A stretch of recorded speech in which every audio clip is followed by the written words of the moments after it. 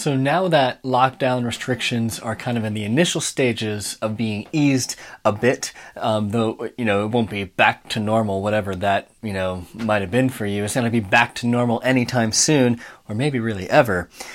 Through all of this, we're given an opportunity. We're given a choice. Do we want to live as we did before, or do we want to grow, given the difficulty we've lived through? Because there's going to be the want to go back to how we were living before in all of its good parts and all of its bad parts just for some kind of semblance of comfort. But do we want to use lockdown restrictions as a way for us to grow? We can if we want to grow. The thing is, a lot of us, all of us probably, don't really want to grow. We need to ask God to do that. But here's what can happen. We can emerge from this pandemic as people who have been transformed for the better. That is a real possibility. We can be people who've been transformed.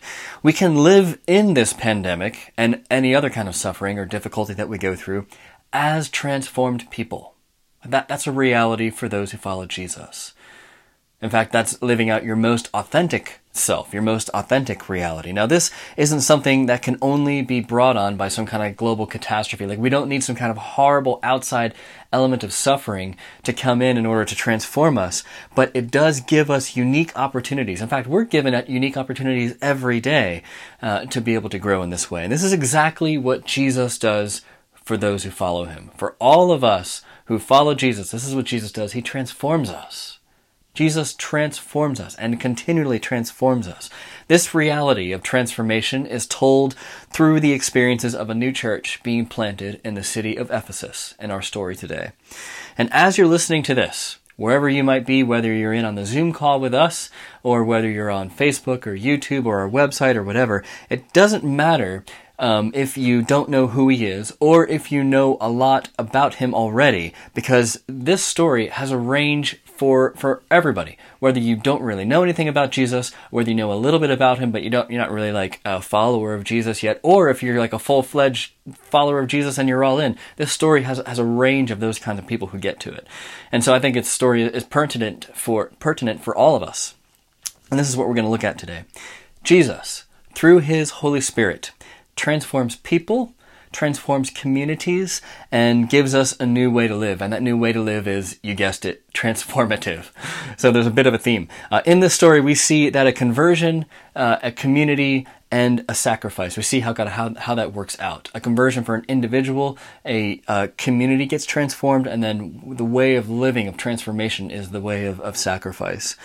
So let's start, though, at that first point, that Jesus transforms people. This is what you might have heard the word conversion used of before. And this section mostly comes from chapter 18, verses 24 through chapter 9, verse 7. We're mostly going to focus on those first 7 verses of chapter 9. So if you have a Bible, where you can have one up in a tab, or search for it, Acts chapter 9, verses 1 through 7 for this particular point. And what we see is individual people being baptized in the Spirit, being baptized in the Holy Spirit. A group of these persons are actually being transformed from one way of life to another.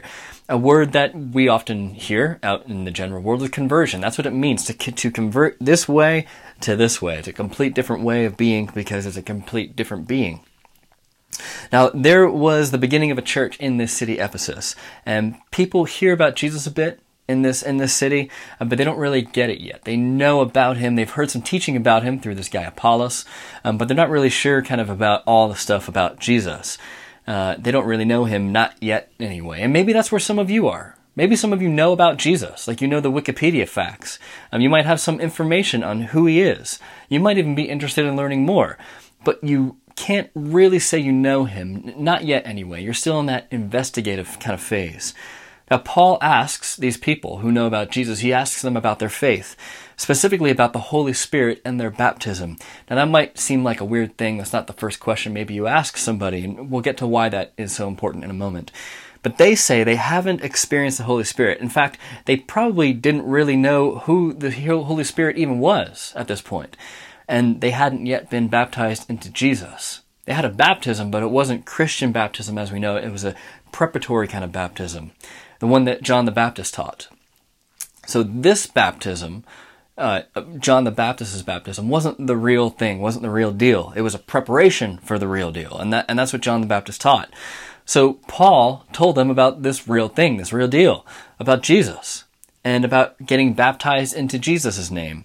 So they get baptized, Paul lays hands on them, and immediately they get the gift of the Holy Spirit. Kind of an amazing story. But let's talk about what's going on here, because it could seem kind of weird, and it's not always easy to understand because the stories are just being told as these stories are. First, let's talk about baptism. What's the deal? Why is that such a big deal? Why is Paul so concerned about it? Because if Paul's concerned about it, like maybe we should be too. Well, baptism is a symbol of an identity.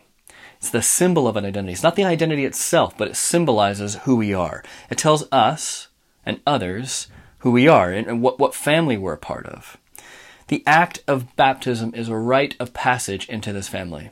That's what baptism is, a public kind of rite. It's an outward sign of an inward reality. It's a sign of something out there that's already happened inside. If Jesus has transformed you, Jesus has told us that we are to be baptized. That's how Jesus taught when he was on earth.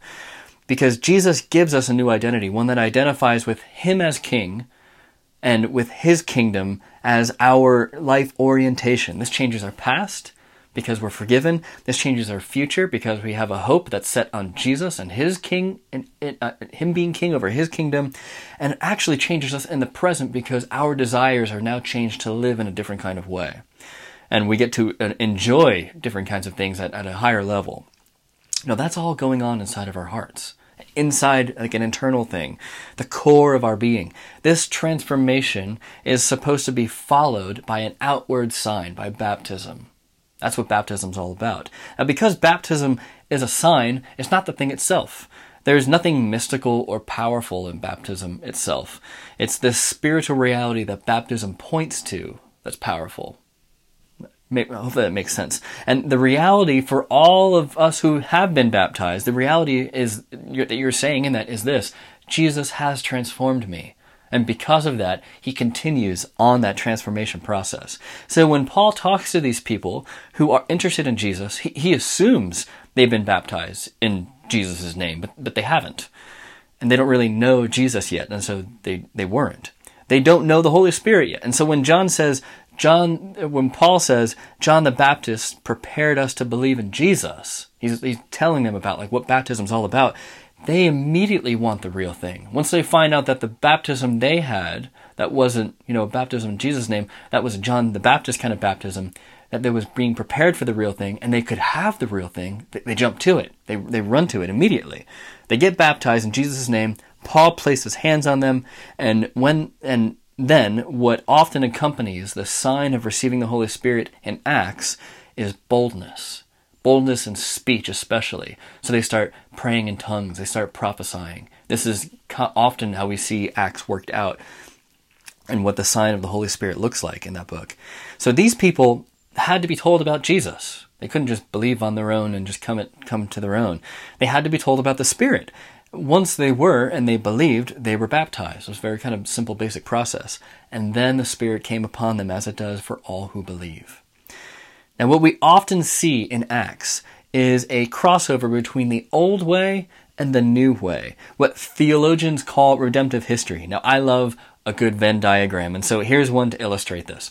In the old way, this is where these 12 men are without hearing about Jesus or without hearing about the Spirit. Or maybe they know about Jesus but don't really know Jesus. And so they're kind of living in this old way, the way the Old Testament tells them to live. Now, when Jesus comes, there is a new way. And he says that often in the way that in the words that he used in his ministry. It's not completely different than the old way, though. There's an overlap.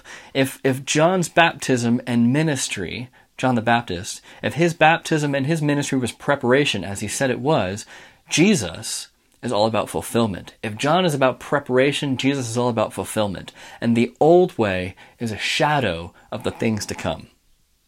What we see in Acts is the crossover between the old and the new. People were found in between, that crossover. Religious Jewish people who were living out of the Old Testament are learning about Jesus, but not really knowing him. And so that old way is the seed, the new way is the tree. This in-between section here in Acts is where we see the seed still present with the sprout. And so we see this kind of overlap, this fuzzy overlap.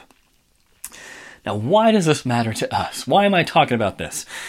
Am I just kind of, because I can go to theological nerdery, should I? Like, what's the point? Well, knowing where we come from tells us who we are.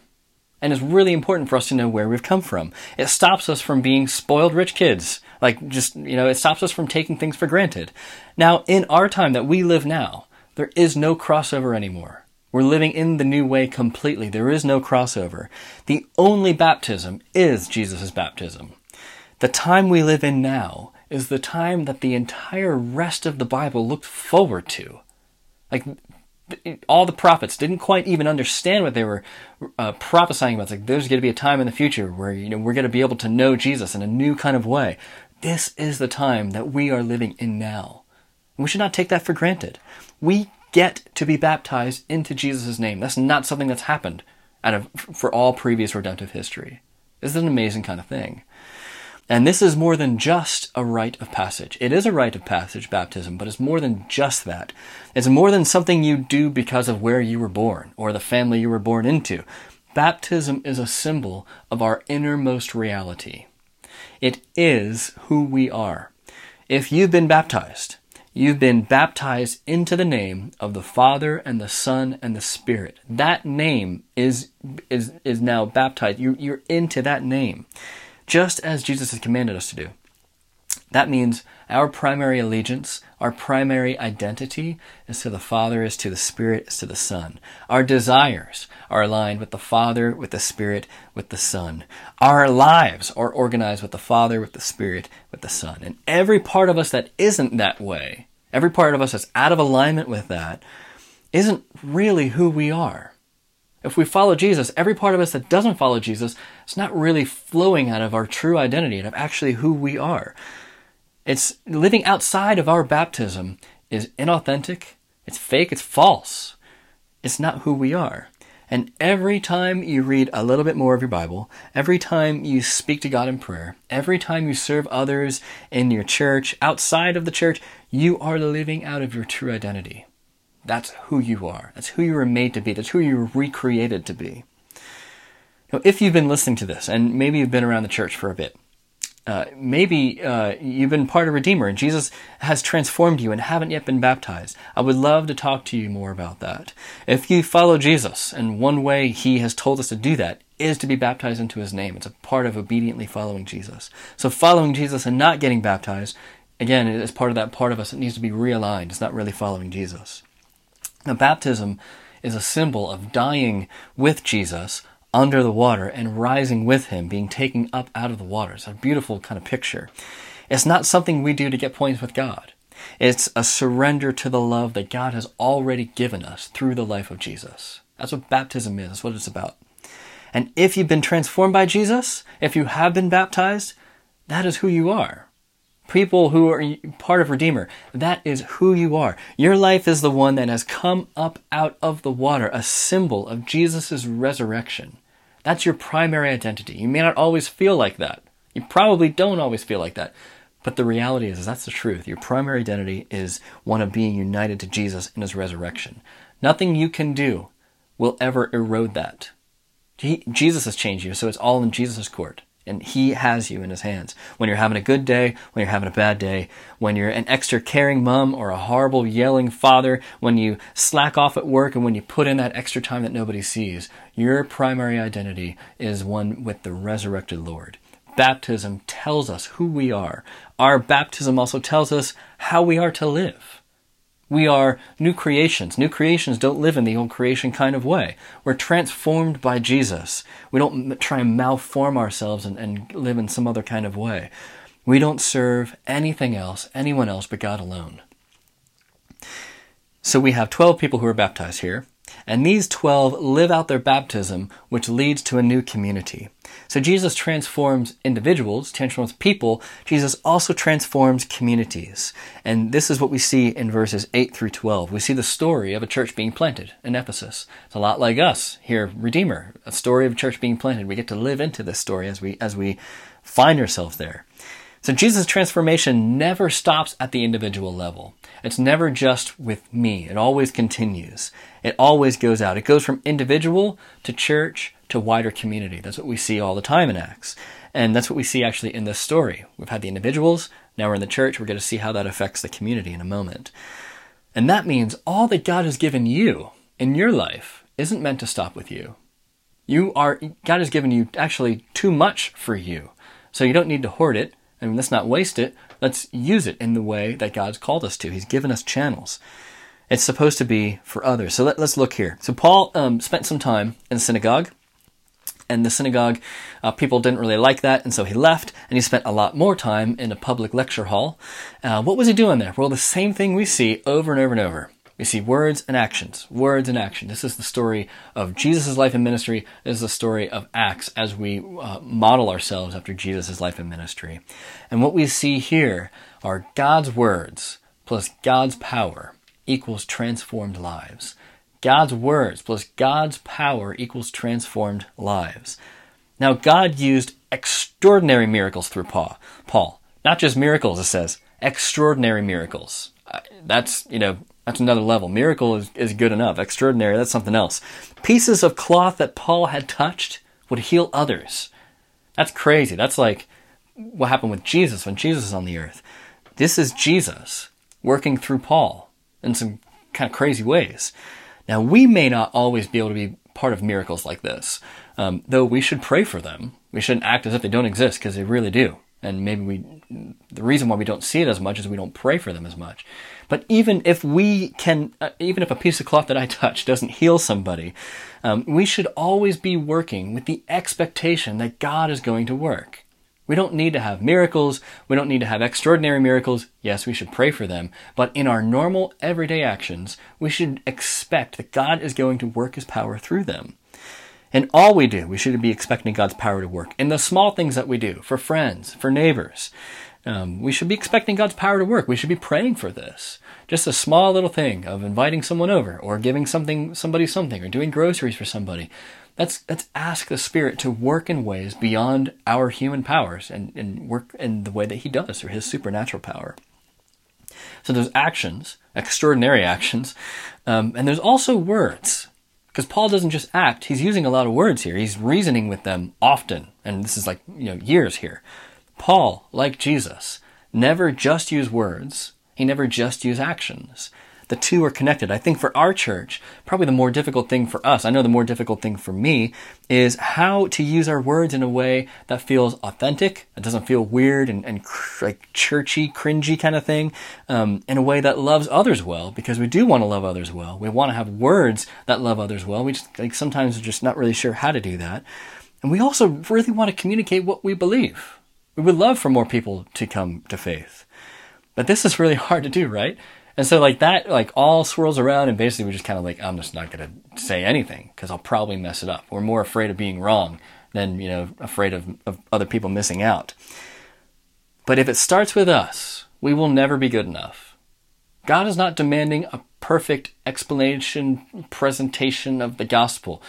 God is demanding our obedience in following through and using our words.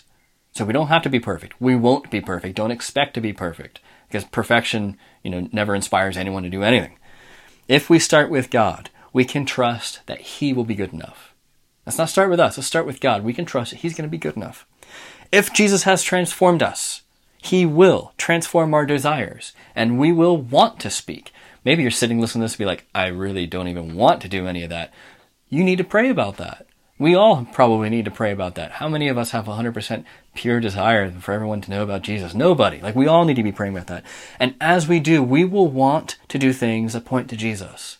We will see maybe how those everyday actions can be used for Jesus' good. And we'll be given those opportunities to say those small little things to talk about Jesus. And this is a heart that comes out of living out of our baptism, out of who we are. in the Father, and the Spirit, and the Son comes a love for others. So this transformation allows us to start with God, not with others, and not with ourselves.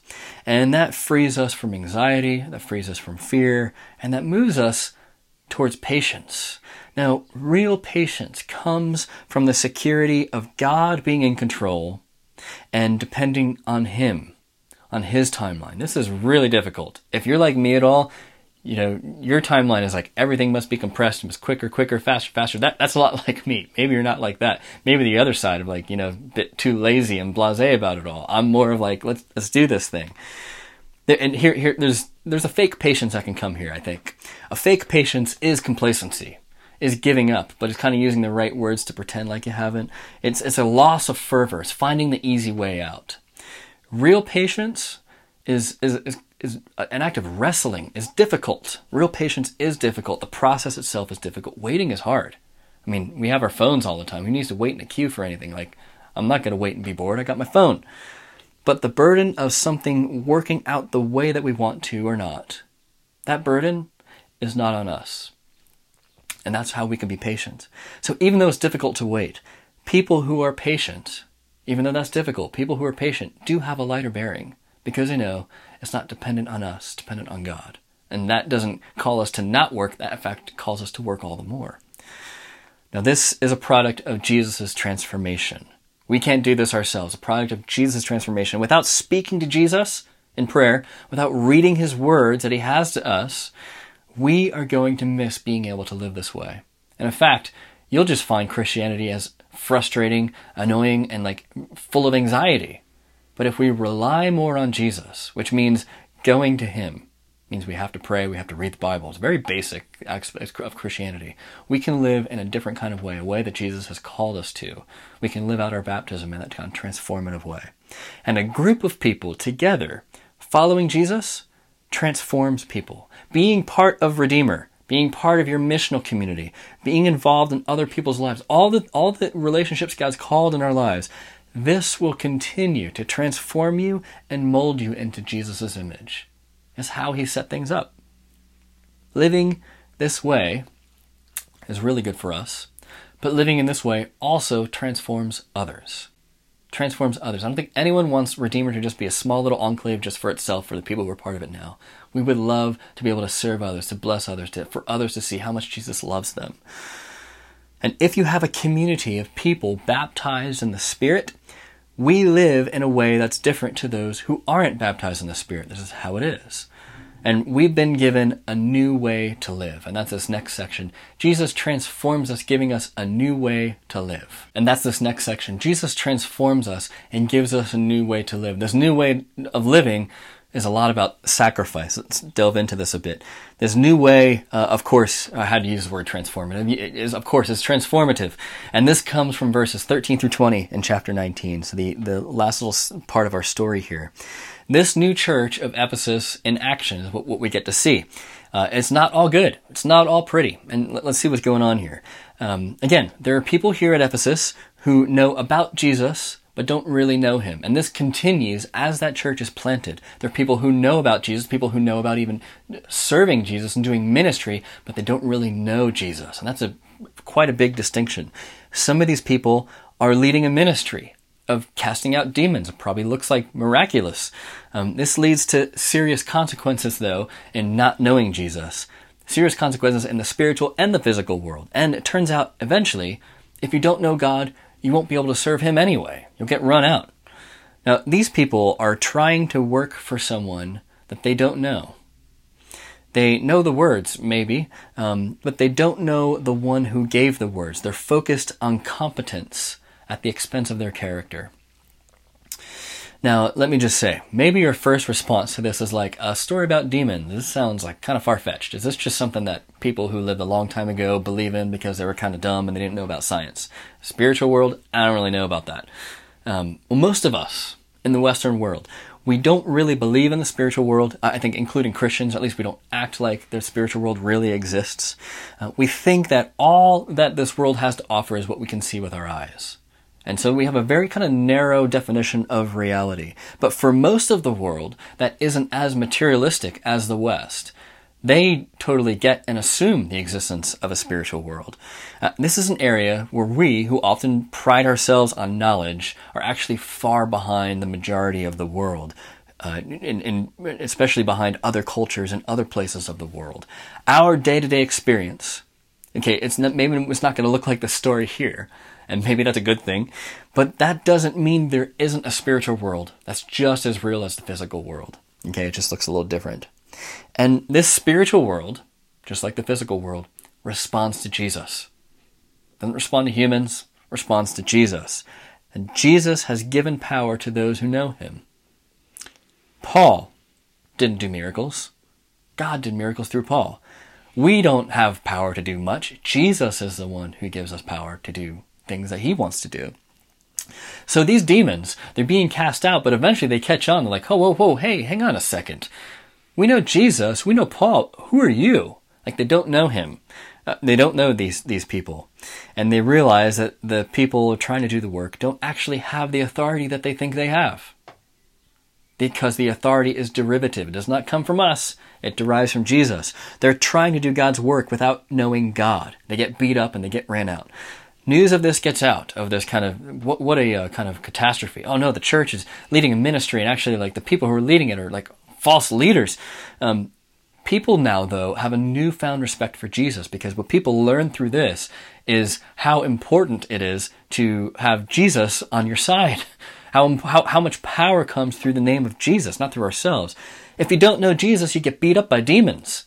So people are like, maybe we should, have a bit more reverence for this Jesus guy. This leads to an unlikely outcome. What could have been maybe like the end of the church at Ephesus. Like, that's it. It's horrible. It's on all the Facebook pages and the news, fake church. Well, there were people who believed in Jesus during all this that didn't make that belief public before. Now they make it public because of all this. Sorcerers, people whose livelihood came up from working in this spiritual world, gave up their livelihood, gave up their jobs, burned their scrolls. Now, there's no going back after that. You burn that bridge, it's gone. This was a costly sacrifice. This is how much money that would be in our day. It would be about £4 million burned. How long did it take to burn £4 million worth of scrolls? Sacrifice is costly. Sacrifice is costly.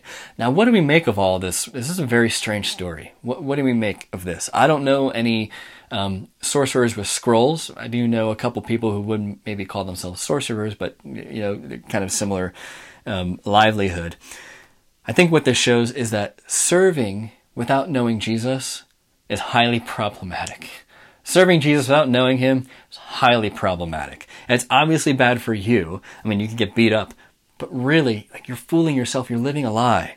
Trying to be something that you're not is bad for you. But it's also bad for other people. Because other people who had real faith were not coming into the public because they saw these other people with inauthentic faith out there as leaders. That's a big thing. They saw people who were faking the Christian thing. And when those people were removed and revealed for who they were, there was space to be made for real authentic faith to move forward. And real costly sacrifice to happen.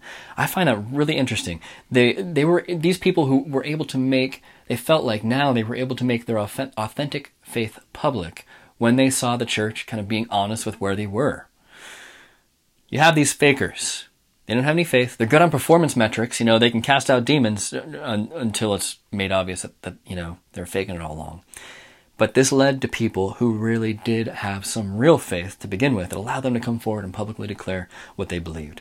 Now, this section teaches us the perils of competence without character. Competence without character. Knowing how to do stuff without the depth to back it up. This is never a good thing. Never a good thing. It never goes well. Serving in ministry and not really knowing Jesus. Spending more time doing stuff for God instead of being with God. That's a problem.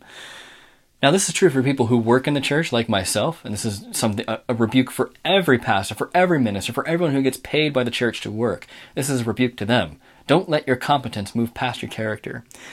But this is more than just a message for me. This is a message for all of us, to not let your competence move past your character. May your competence never develop quicker or more deeply or more or mature more than your character. That's a blessing. Character is developed by being with Jesus. That's the only way we get the character that we want. Being with Jesus. Not doing stuff for Jesus, being with Jesus, with his people. With Redeemer. If you're not with his people, which I know that's weird now. It means WhatsApp messages, it means calling people, whatever. If you're not with his people, you're missing out on developing your character. If you are not praying to God every day, you're missing out on letting your character being transformed by God. If you're not reading the Bible every day and taking it seriously and seeing how it matters in your life and trying to change your life because of it, you're missing out on how God changes your character. You're going to miss out on that. And your competence eventually will get better because it's much easier to learn how to do stuff than it is to grow in our kind of maturity in Jesus. And eventually your competence will go forward than your character, and then you're in a real problem there because you can fake it. It's easy to fake it in the church. This is how character is developed, though, being with Jesus, with his people, with the word, and with prayer. Again, it's not hard. It's not really hard stuff. If you've noticed, almost all the applications we have in Acts, this is the hardest stuff we see. Churches being planted in Acts. Almost all the applications are, if people would read the Bible and pray and interact with other people in the church, that would transform our church and transform others. It is so easy and basic. It's not a question of difficulty. It's a question of desire and motivation and where we place our treasure. But this is a slow process, and often we don't see that process of character growth in each other or in ourselves. It requires patience. Remember, this is God's timing, not ours. Now, competence is developed by learning how to do things and how to do them better. Both are needed for sure. It's not like we shouldn't have competent people. We want people who lead missional communities to be competent in leading missional communities. People who lead music on Sundays will be competent musicians. People who preach, hopefully, will be competent preachers. Like all the leadership positions in the church, as well as in other areas of our world, those people should be competent. But more important than that, or at least what should not be missed, is to have good people leading. So bad people can be competent, but good people are leaders. And that's what we want to see happen in the church, as well as in all the other areas of our life. The only way for you to be that person is to value character over competence, is to be with Jesus. That's the only way that's going to happen. So the time you spend in the Bible each day, praying, where nobody sees you and you can't tweet out that amazing revelation, that's more important than any ministry you lead, than any job, career thing you're involved in, than any kind of view that your friends might have of you, than anything else. The same applies in all other areas of your life. You want to be a good dad? Be with Jesus. You want to lead in the workplace? Be with Jesus. There is no hope to be any of those things for you unless you are with Jesus. That's what it means to be a Christian. It's what it means to live out our baptism. So let's be with Jesus. The last thing I'd like for us to look at is this. These sorcerers traded in their scrolls. They gave up their livelihoods. They gave up their jobs. Now, this is a radical realignment for these sorcerers. Jesus transformed individual people. This transformed a community of people, a church. And this transformed the city. People are coming from the most darkest places of this city and coming to faith in Jesus. That's amazing. People who get paid to cast spells burn their spell books. This is what happens when Jesus transforms people. These former sorcerers found something better than their careers to follow. And when that something better required them to sacrifice their career, their livelihood, they did it. But now, how are they going to eat? How are they going to provide for their families? Now the challenge is for the church to truly be the family that they say they are. For the church as a whole to sacrifice so that these other people can keep going. If we want people to dramatically change their lives, our lives as the church must make space for them. That requires sacrifice. It must, and sometimes, sacrificing and not seeing anything come from it. It requires us to be generous and take them in as if they were a brother or a sister, because of course they are. So if we want people to come to know Jesus from difficult backgrounds, which I hope you do. I do. I pray for it. Although I'm scared because it's difficult to do, right? And it's going to require me to depend more on Jesus, and I'm scared of that. If we want people who are homeless to come to faith, how are we going to be the church for them? If we want people who need financial help, or people who are in dire need of relational help, those things, financial help is a lot easier than relational help. You can just give money. The other side is you have to give your time, you have to give your effort, you have to give your relationships. If we want people with LGBTQ plus backgrounds to come to know how much Jesus loves them, that's going to require us as the church to really be the family for them. They've been ostracized by many people in their experiences. How are we going to be a family to people from difficult backgrounds? How are you a family now? If you are not living as a good family member now, then we should not expect anything more to happen. In fact, it might be better, because if someone comes from a more difficult background and we're not equipped to be able to love them with the kind of love they need and they require, it could be perilous for them. So the challenge for us now is to be that kind of family to the people who we have now, who has relational needs. Don't wait for someone to come talk to you. Don't complain about nobody talking to you. You have to go and sacrifice first for them. If everyone did that, then no one would actually, have a problem.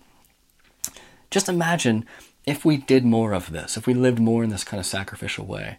Imagine if we trusted Jesus more. How would our lives change? Our missional communities would be less event-driven and more relational. Missional communities would really be something that would happen throughout the week. And it's not that they don't now, but we can get better at that, can't we? We'd be in each other's lives more often. And when we didn't see somebody, we would ask them, "Oh, where were you? Missed you?" All those kind of things. We would have to sacrifice more because we would learn more about needs as we grow closer together. Also, we'll have to ask for forgiveness more because as we grow closer together, we will rub up against each other and have more friction. And this is what it means to be a family, at least a functional family. A lot of us, myself included, growing up, had a lot of experience of what dysfunctional family is like. And not that our church is going to be perfect, but we're trying to live the way that Jesus has called us to. So let's wrap this up. Let's wrap this all up, right? Okay, what are some of the main points? If you are on the outside looking in, you don't know Jesus yet, you're learning about him, but still don't know Jesus for yourself yet. If that's you, you are at point 1, the first point that we got. Through his love, Jesus will transform your life. Do you want to follow him? You can. And Jesus will transform you in order to do so. If you want more information on that, you can go to redeemermcr.com/live. There's a button there that says sign up. You get emails from us. You can reply to any of those emails. If you already get those emails and you want to, take another next small step on what that might look like for you, just reply to any of those emails and we'll be in touch about how we can help you grow in your walk with Jesus. If you do know Jesus, but aren't yet connected to his community, a church where people know you and you know them, not just a church where you watch a video, but people know you and you know them, you're at point 2. Following Jesus means being part of his family, imperfect as it is, being part of his family on earth. We would love for you to join Redeemer and see what it could be like to be part of this transformative community. If you don't get our emails, again, you can go to redeemermcr.com/live. There's a sign up button and you can submit your email and you get updates on how to be more part of our community. And if you do get our emails, let us know how we can help you be a good family, how we can be a good family to you. So it might be joining a missional community, it might be reading the Bible with somebody or praying with somebody. Let us know. We really actually do really want to be a part of your life. The next 2 are for those who are part of Redeemer. So you're watching this, you're part of our church.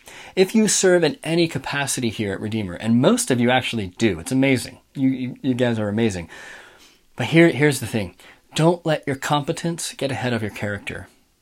Don't let your competence get ahead of your character. And that doesn't mean to dial down serving. It just means to dial up what it means to be a disciple.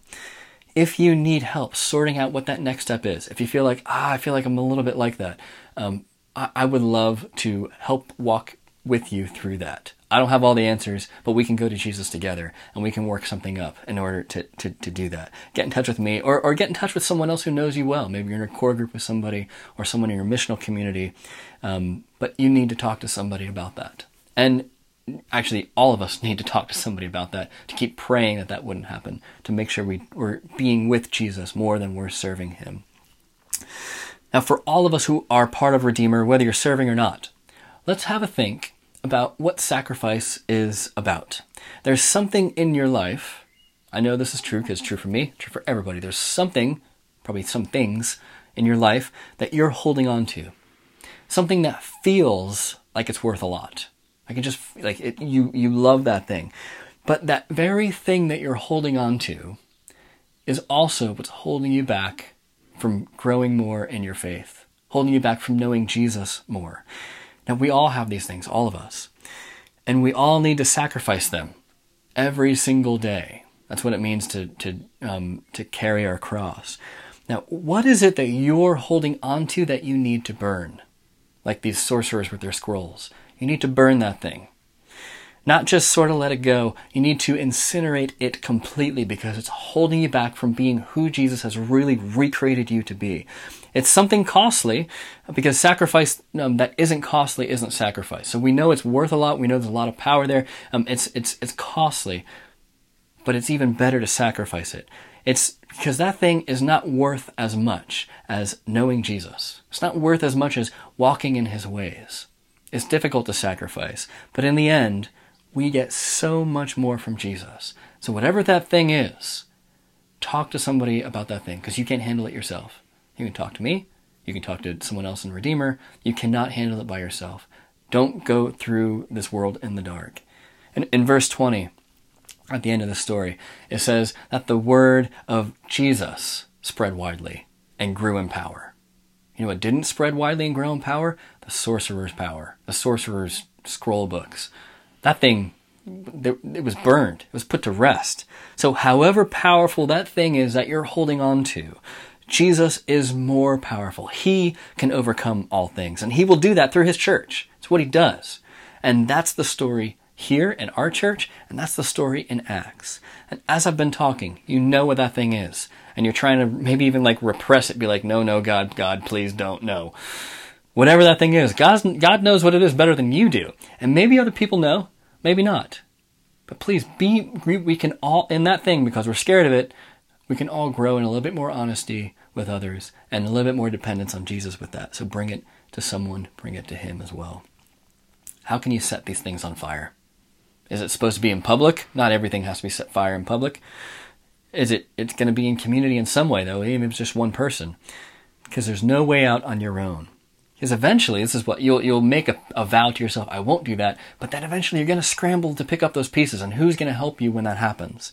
But only if we have a community like the one at Ephesus, that's going to allow people like sorcerers to be a part of their family. Only if we have that kind of community will we be able to set our scrolls on fire and not be driven back to the ashes. We have to be the family now to the people who are part of our church now. Redeemer, we're not perfect. I know that. I'm not perfect. You all know that, probably even more than I do. But I know that we can handle whatever that you're in because it's not us at work. It's the Holy Spirit at work in our lives through our church. It's Jesus through his Holy Spirit at work in our church. The story of Acts is our story. That's the difference between just a community and the family of God. What we get to live in is the family of God, not just kind of like a community where we show up and watch a video once a week. We get to be part of the family of God. It's only through Jesus' costly sacrifice that we can live this way at all. Jesus is perfect. He's God himself, and he gave himself for us. Did we deserve it? Not even close. We didn't even come close to deserving it. And yet he generously gave himself to us. We were dead. We got his life. He transforms us to be fully alive. And this is what baptism represents. This is what the Christian life is all about. So let your baptism be your identity. Not your cash, not your class, not your schooling, not your intellect, not your friends. Your baptism.